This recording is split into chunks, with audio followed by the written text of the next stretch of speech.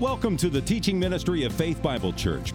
We pray as you listen to the following message, you will be encouraged and equipped to passionately pursue Christ. For more information, please visit our website at fbcevansville.com. Why does God let it look like He's losing? We do confess a belief in a God of unlimited power. Then a child dies. And we are aware that God could have prevented that from happening.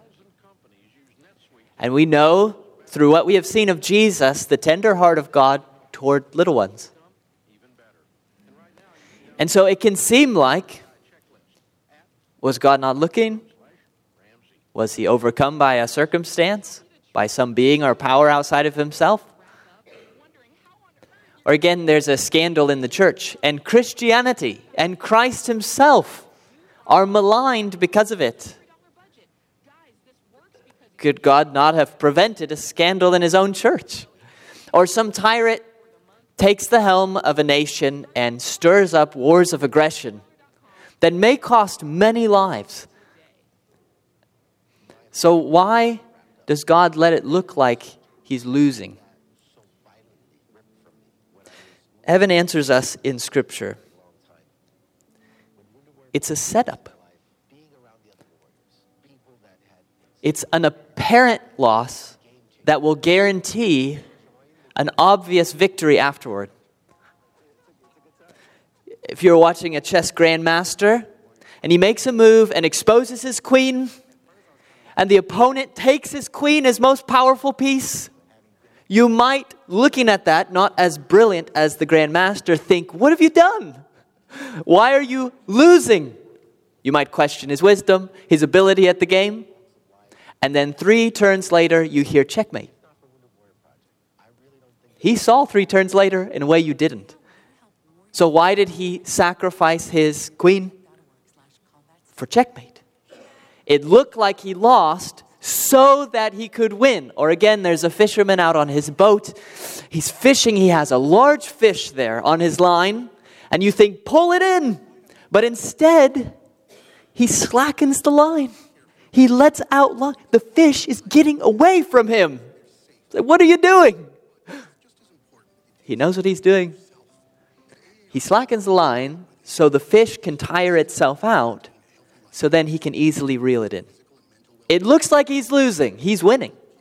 It's because it looks like he's losing that he's going to win. Now, these are just dim reflections of what God is doing. Dim reflections, but there is a comparison to be made there. That when it looks like God is losing, you can be sure it is always a setup to prepare for winning.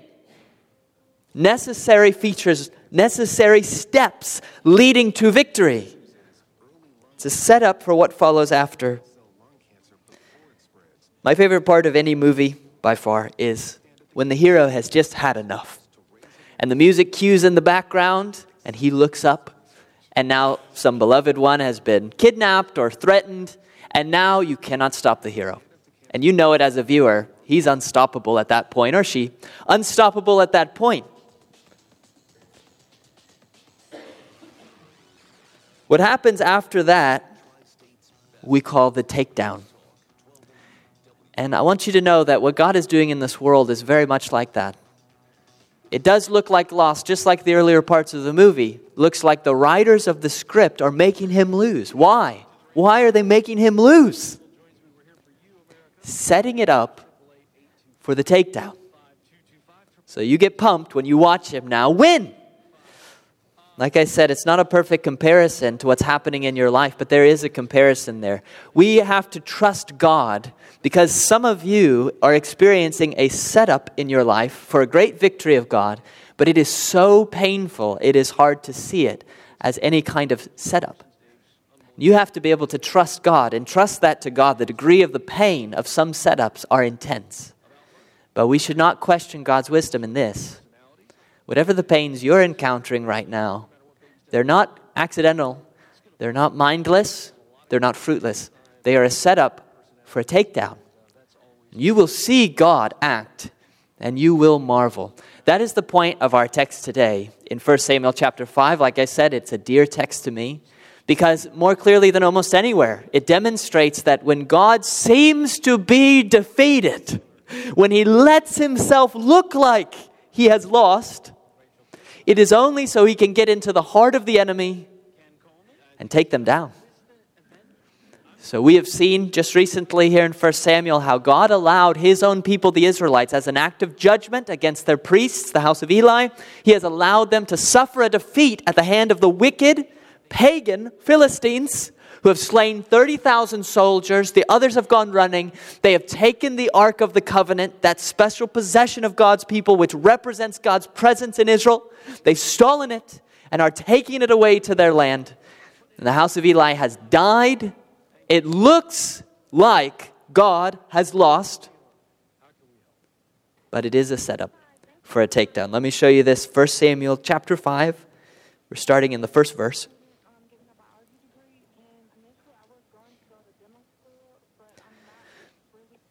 When the Philistines captured the ark of God, they brought it from Ebenezer, location of the battle,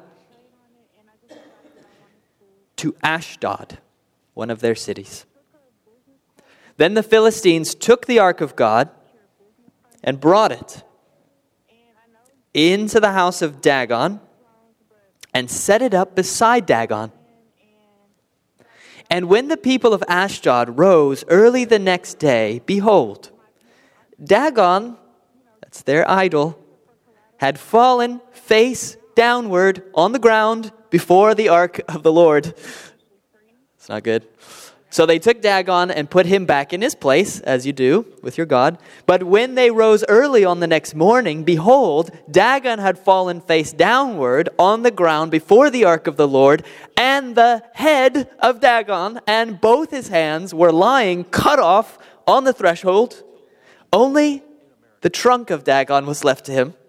Very generous on God's part. This is why the priests of Dagon and all who enter the house of Dagon do not tread on the threshold of Dagon in Ashdod to this day. The hand of the Lord was heavy against the people of Ashdod, and he terrified and afflicted them with tumors, both Ashdod and its territory. And when the men of Ashdod saw how things were, they said, "The ark of the God of Israel must not remain with us, for his hand is hard against us and against Dagon our God." So they sent and gathered together all the lords of the Philistines, that's the 5 kings ruling the 5 major cities, and said, "What shall we do with the ark of the God of Israel?" They answered, "Let the ark of the God of Israel be brought around to Gath," another city. So they brought the ark of the God of Israel there. But after they had brought it around, the hand of the Lord was against the city, causing a very great panic. And he afflicted the men of the city, both young and old, so that tumors broke out on them. So they sent the ark of God to Ekron. But as soon as the ark of God came to Ekron, the people of Ekron cried out, "They've brought around to us the ark of the God of Israel to kill us and our people." They sent therefore and gathered together all the lords of the Philistines and said, "Send away the ark of the God of Israel and let it return to its own place, that it may not kill us and our people." For there was a deathly panic throughout the whole city of Ekron there. The hand of God was very heavy there. The men who did not die were struck with tumors, and the cry of the city went up to heaven. When God loses, he wins. There's Adam and Eve in the garden, the first creation of God, people, and they disobey God. And we say, "Oh no. Oh no, God's lost humanity." So that he can then enact a plan of salvation to redeem for himself a horde of worshipers, us included, So that into eternity, we will acknowledge not only His great power and justice, but His mercy and His grace, things we would not have seen if He didn't lose.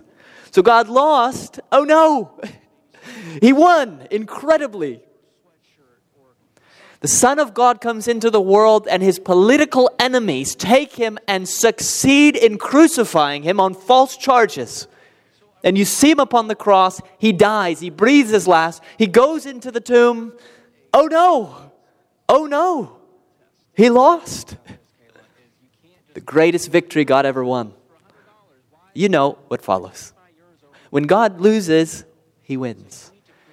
That is, what I mean to say by that, when it looks like God is losing, He's setting things up for a takedown.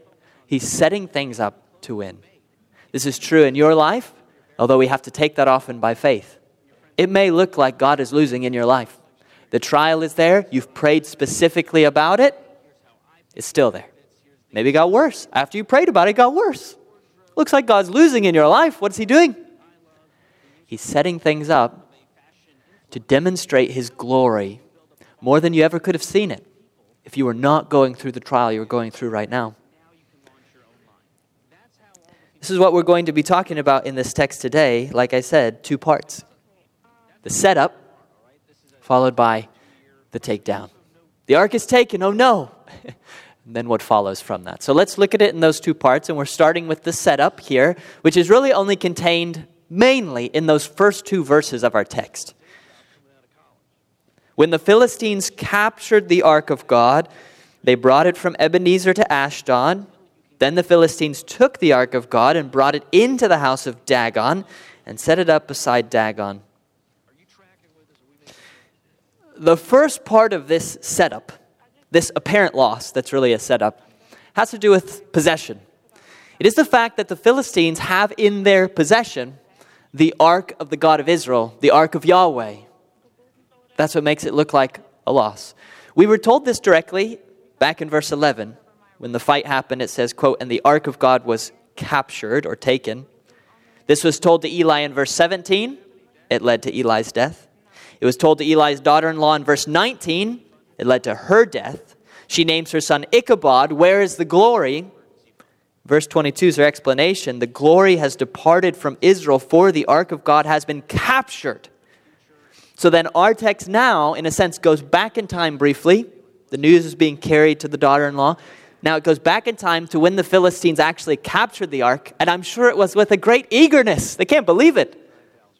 They gave that great military speech beforehand. They were afraid of this God, and now look, they have His ark. They take it. And they take it, it says at the beginning here, when the Philistines captured the ark of God. Why? Couldn't God have stopped them from capturing that? Yes. Of course, easy. It's not hard. It's easy. He could do that. But He didn't. Now in our text, speaking of their possession of the ark, they relocate the ark multiple times. You notice that? They bring it from Ebenezer down to Ashdod.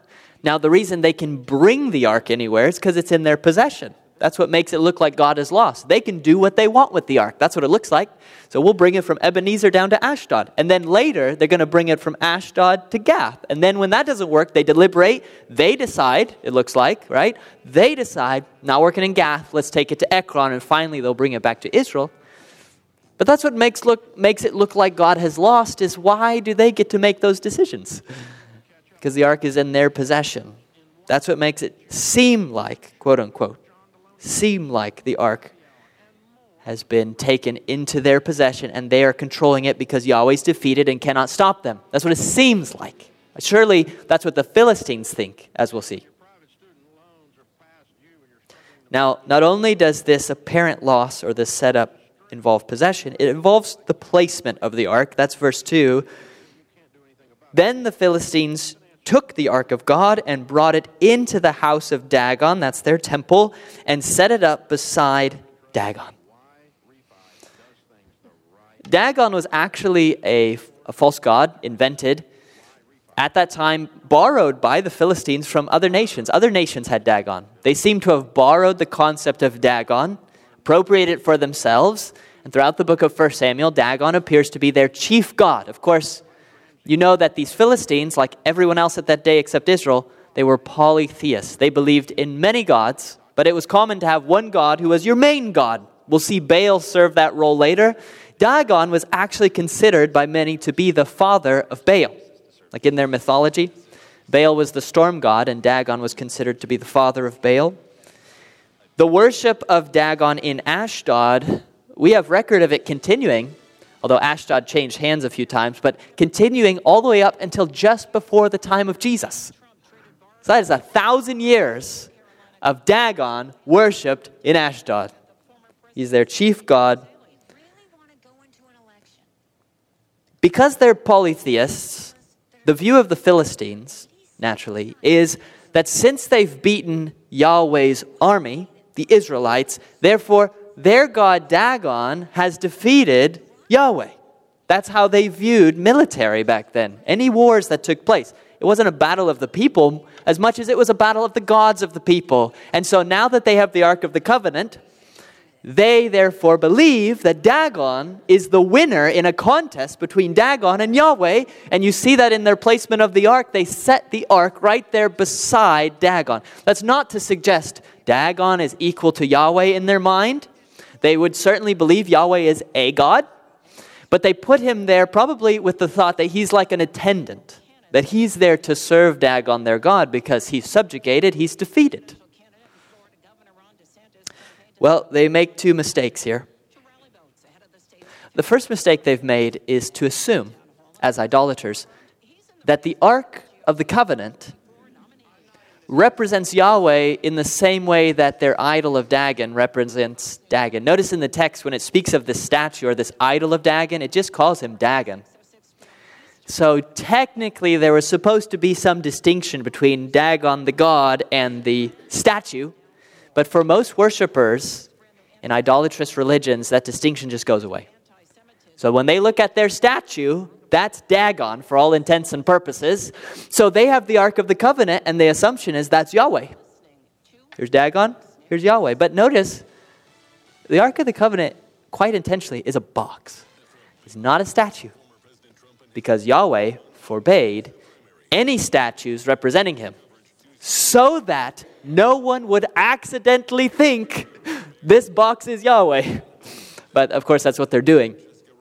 So that's their first mistake, is to think that box, if anything, it is a footstool of God, who is unseen and in heaven. It is a footstool of his glory. It's where he manifests his presence. That is not Yahweh. So that is one mistake they make, to set him in there as a servant of their God. The second mistake they have made is to assume that Yahweh is a God and not the God. They are about to be disabused of both those wrong notions. But for now, by their possession and their placement of the ark, it does look like Yahweh's lost. That's how the Philistines take it. I don't know all that they're thinking in Israel, but of course there's despair. How could they have lost the ark? It does look that way, but it is a setup. And when we come to the end of verse 2, the setup is complete. Now will be fulfilled what was prayed by Asaph in the Psalms. Like a dream when one awakes, O Lord.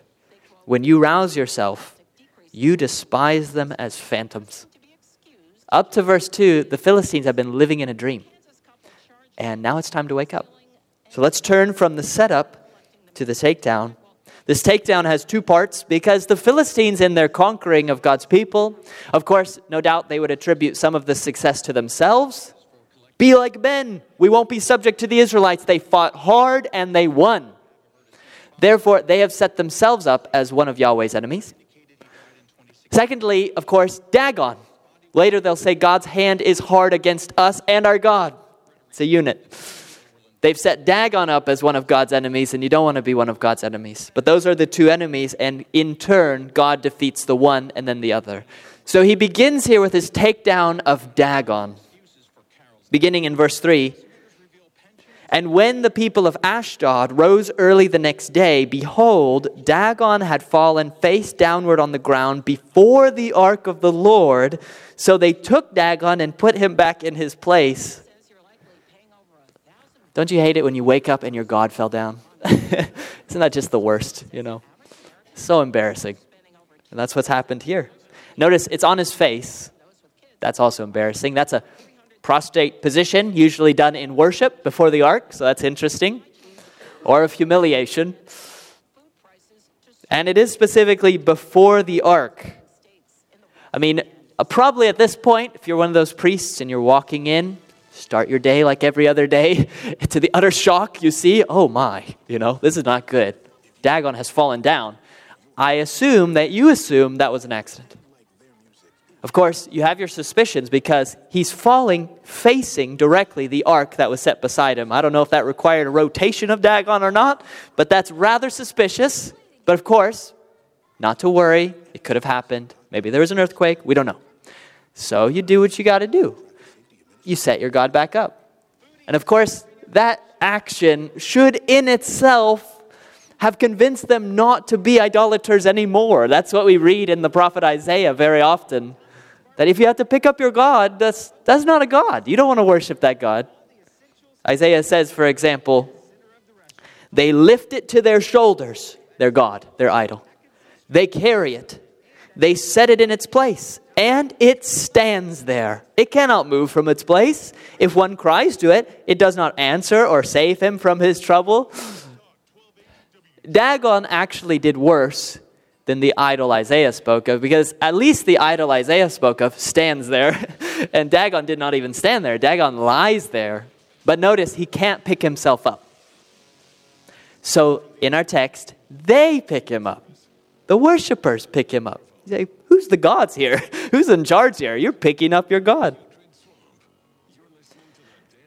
Well, verse 4 follows. But when they rose early on the next morning, behold, Dagon had fallen face downward on the ground before the ark of the Lord, and the head of Dagon and both his hands were lying cut off on the threshold. Only the trunk of Dagon was left to him. Well, if verse 3 was embarrassing, I don't know what you do about this. This is pretty bad. This is pretty low. Of course, Dagon, the statue, has fallen one more time, specifically before the ark, but they can't just set him up again because he doesn't have a head. Now they have a decapitated deity, which even that's a little bit of a stretch even for them. They'll worship a rock. They'll worship a tree. But a decapitated rock, even for them, that would be a bit much. So we don't see them set the idol up again. God's seen to that. If they thought the day before was an accident, it's becoming more difficult to convince themselves that this is accidental. It seems rather intentional, which it is.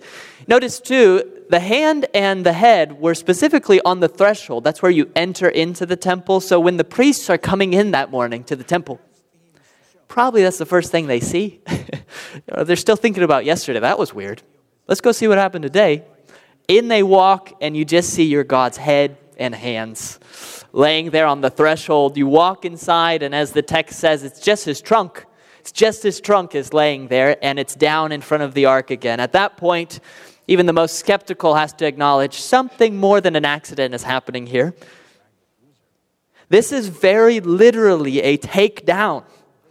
They set him up, and God takes Dagon back down.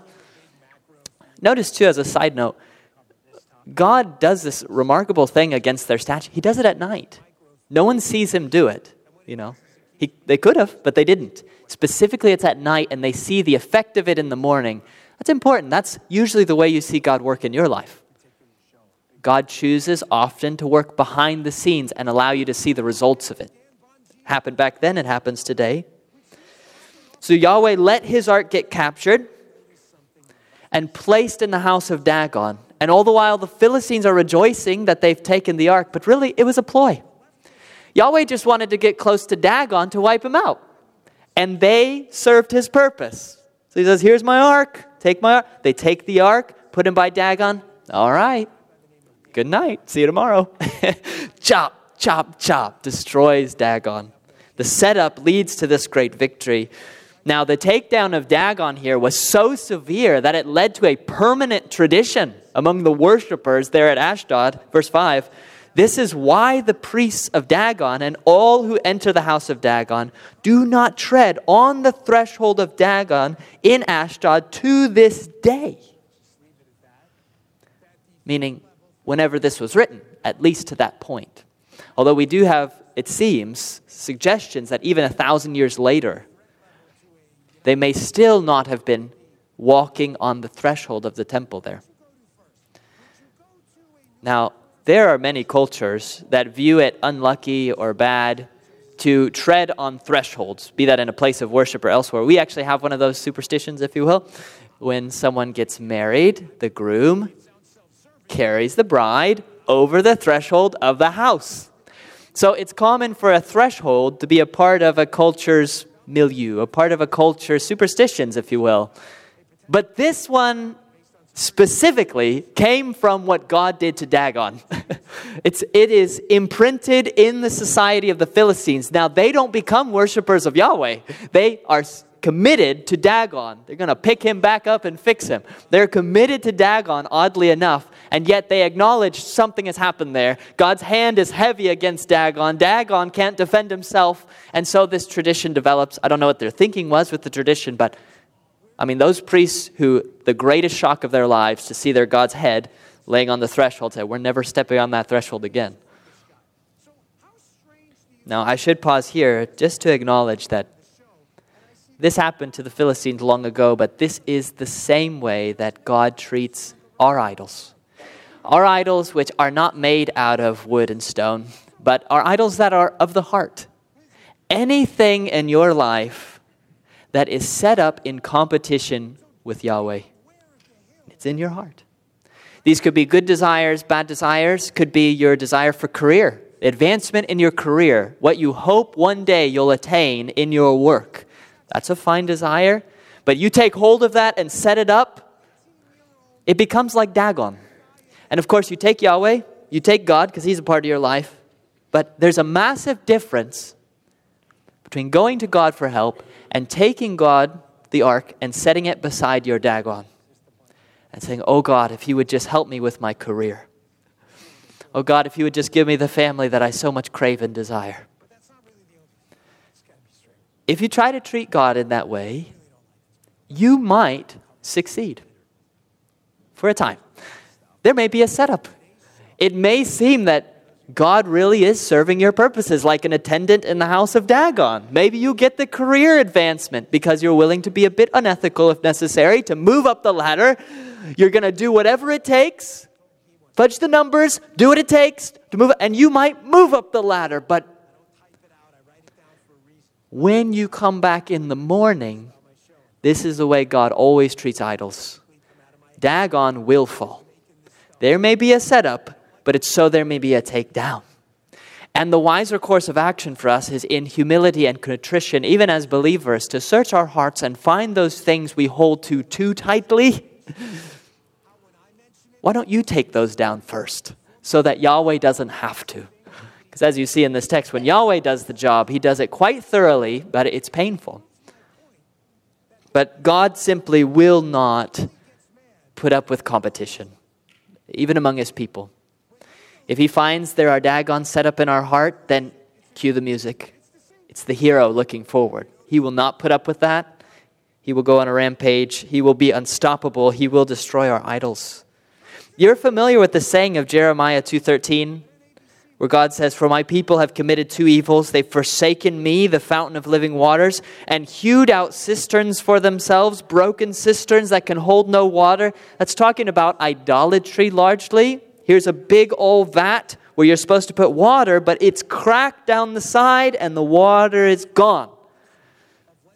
But I want you to know, it didn't crack on accident.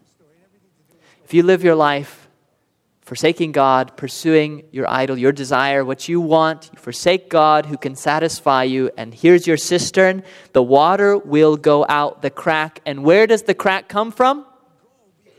The hand of Yahweh.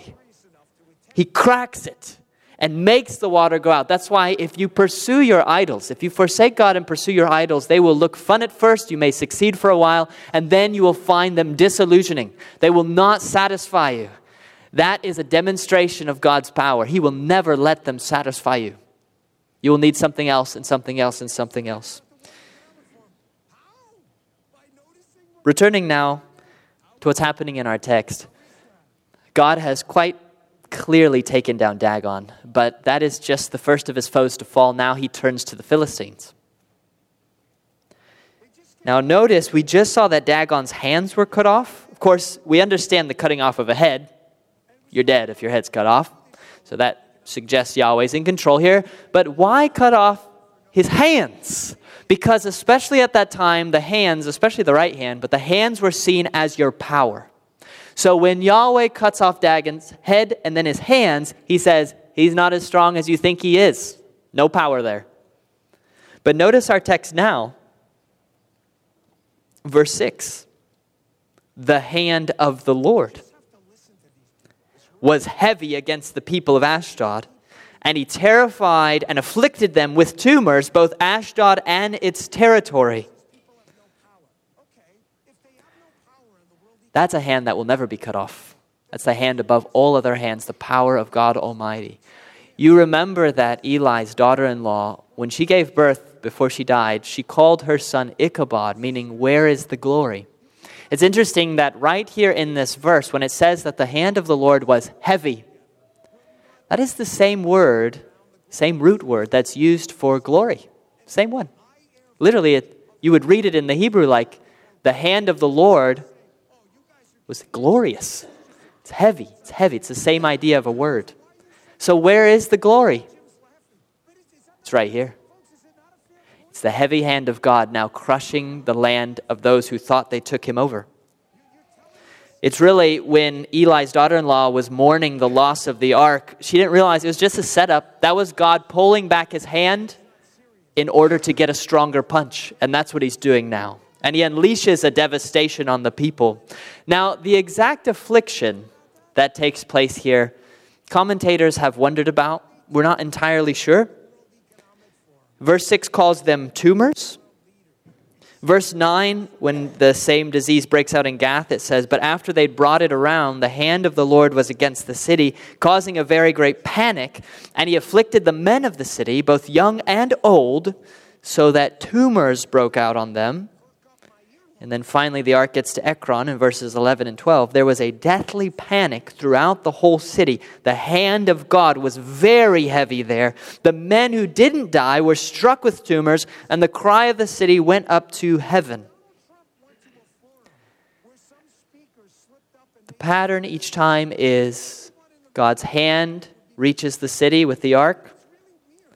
Tumors break out on the people. Therefore, many of them die. So you see at the end there.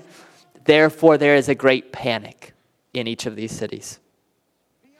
The people actually are experiencing the words that Habakkuk the prophet will later say, quote, before God went pestilence and plague followed at his heels. Now, you may have heard, and if you have a King James Bible, then you know this, that some interpreters of this text, following a suggestion of the Septuagint, which was a Greek translation of the Hebrew. So we're looking at the Hebrew, the original here, but there is a Greek translation very early before the time of Jesus that sometimes we look to because they were understanding this back then. If you look at the Greek translation, the Septuagint, it suggests that God, making a mockery of the Philistines, afflicted them, how do you put it? In the rear. In the rear. So much so that Josephus, a later Jewish interpreter, understood that to mean it was dysentery. Let you fill in the blanks there. But there are others who understand this to be hemorrhoids. It makes for a good story, no doubt. And if you have the King James Bible, that's how it reads. Hemorrhoids. Hemorrhoids afflicted there. I don't think that's what's meant here. I don't think that's what's meant here. It could mean that, but I don't think so. One of the reasons I don't think that's the meaning here is if you look at verse 12. Verse 12 suggests that whatever this affliction was, it resulted in many people dying. Those who did not die. Hemorrhoids are not going to kill you. Not like that. And it's true. Maybe God gave them the hemorrhoids and then also killed them. separately, okay? But it seems like a package deal here. They're being struck with some kind of plague, some affliction. Many are dying. Others are just experiencing the affliction. So it's probably not hemorrhoids. And what is more, we're going to see later, next chapter, when they send the ark back over to Israel, they'll include these little golden mice. Now, what I'm about to say is not absolutely clear, but it's a possibility. These little golden mice, in their minds, are associated with what's going on here. Now, we don't know why. Again, the Septuagint actually says God sent rats on the land. Maybe they added that, maybe not. However, something that would make sense of those little golden mice would be if this was the bubonic plague. The bubonic plague is named after buboes, which are swelling of the lymph nodes. And this happens when a bacteria is carried along. It's typically carried by mice. Typically, mice bring this bacteria. It infects people. There is, some say, as much as a 50% or more mortality rate. People die from the bubonic plague back then, of course. You have these lumps. The word that's used here in the Hebrew for these tumors, it really just means a hill or a mound, hence a lump. You have that with the bubonic plague. Maybe that's the idea of the mice. Of course, Ashdod is one of the 5 cities that sits on the coast, and often bubonic plagues would come from the coast because mice would come on ships. Now, I know you're thinking, this is just God. He doesn't need to use mice and stuff. He can just, boom, strike them. And you're totally right. But oftentimes, God uses means. So that may be what's happening here is a bubonic plague, killing as much as half of the people who contract the illness. Maybe, maybe not. We don't know that for sure. What we do know is that this was some massive affliction, these tumors here. And it is clear that God used this pestilence, this affliction, to take down the Philistines. I mean, the scene before us in verses 6 to 12, it's a kind of mock or parody of a victory tour. The Philistines have just won. This is their trophy, the Ark of the Covenant. You would expect they'd be carrying the Ark from city to show, look what we've done. And God reverses it for them, says, oh, you'll take it city to city. So they're bringing it city to city to try not to die, because everywhere it goes, the plague follows with the Ark. Who really won the battle? They possess the Ark, but they don't really. It possesses them. Now they summon, here in the text, the people who are dying. They summon the 5 lords of the Philistines. These are the kings of the 5 major cities, the Pentapolis of Philistia. They gather together trying to figure out what to do. Nothing is working. Of course, when they finally get to Ekron, they say, don't bring that here, but it's too late. It's already there. Verse 11, it's actually the people, not the lords, who come up with this plan. Send away the ark of the God of Israel and let it return to its own place, that it may not kill us and our people. So really the question is, who won the battle? I thought the Philistines won. The Philistines thought the Philistines won. Israel thought the Philistines won, but these don't look like people who've won. The Philistines looked like they won, and in doing so, lost. Yahweh looked like he lost, and in doing so, he won.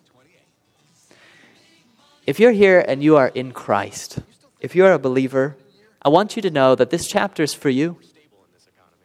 Not that we delight in suffering like we see in these cities of the Philistines, but you need to be reminded that the God that you serve, Yahweh Most High, He's winning.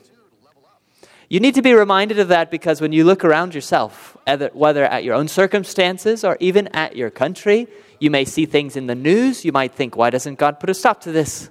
Why do things seem to degenerate and get worse? And in your own life, you make specific prayers and they're not answered.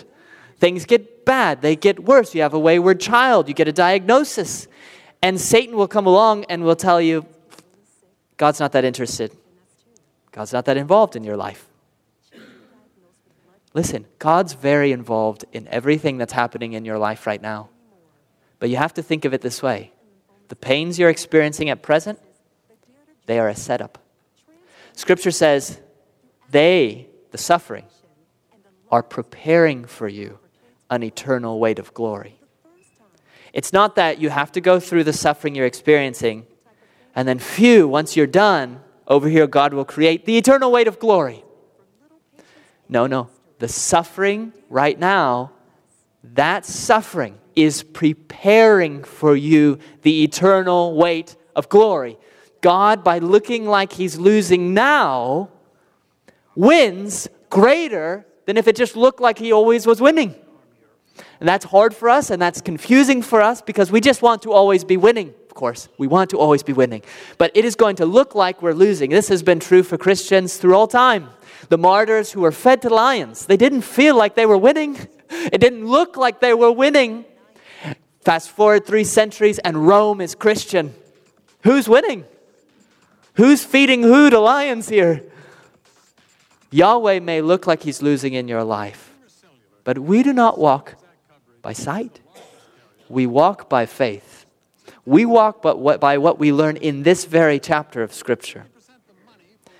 Yahweh is setting things up right now for you, because the victory, the takedown that is coming when the hero awakens, when he's had enough, when he acts in your life, it will be a marvel. We see this beautifully in Colossians 2:15. Your enemies are spiritual in nature, Satan and demons.